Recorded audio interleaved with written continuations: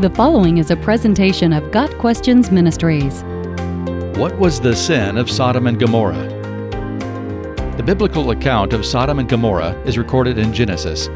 Genesis chapter 18 records the Lord and two angels coming to speak with Abraham. The Lord informed Abraham that the outcry against Sodom and Gomorrah is so great, and their sin so grievous. Genesis 18 verse 20. Verses 22 through 33 record Abraham pleading with the Lord to have mercy on Sodom and Gomorrah because of the righteous people who might be there. Abraham's nephew, Lot, and his family lived in Sodom. Genesis 19 records the two angels, disguised as human men, visiting Sodom and Gomorrah. Lot met the angels in the city square and urged them to stay at his house. The angels agreed. The Bible then reveals the sin lurking in the Sodomites' hearts. Before they had gone to bed, all the men from every part of the city of Sodom, both young and old, surrounded the house. They called to Lot, "Where are the men who came to you tonight? Bring them out to us so that we can have sex with them." Genesis 19 verses 4 and 5. The angels proceeded to blind the men surrounding the house and urge Lot and his family to flee the city. The wrath of God was about to fall. Lot and his family fled the city, and then the Lord rained down burning sulfur on Sodom and Gomorrah from the Lord out of the heavens. Thus he overthrew those cities and the entire plain, including all those living in the cities. Genesis 19 verse 24. What was the sin of Sodom and Gomorrah? According to Genesis chapter 19, the sin involved homosexuality. The very name of that ancient city has given us the term sodomy, in the sense of copulation between two men, whether consensual or forced. Clearly, homosexuality was part of why God destroyed the two cities. The men of Sodom and Gomorrah wanted to perform homosexual acts on what they thought were the two men. This is not to say that homosexuality was the only reason why God destroyed Sodom and Gomorrah.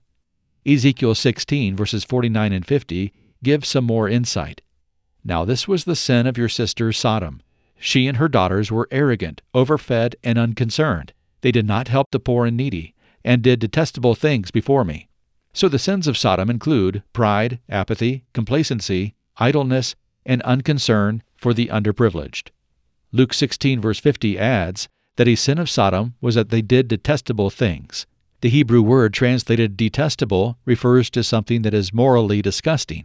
It's the same word used in Leviticus 18 verse 22, where homosexuality is an abomination. Jude 1 verse 7 also weighs in. Sodom and Gomorrah and the surrounding towns gave themselves up to sexual immorality and perversion.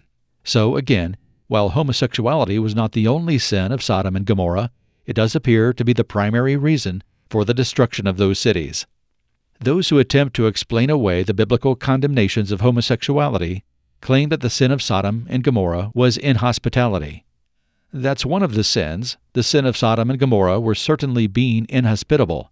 There's probably nothing more inhospitable than homosexual gang rape.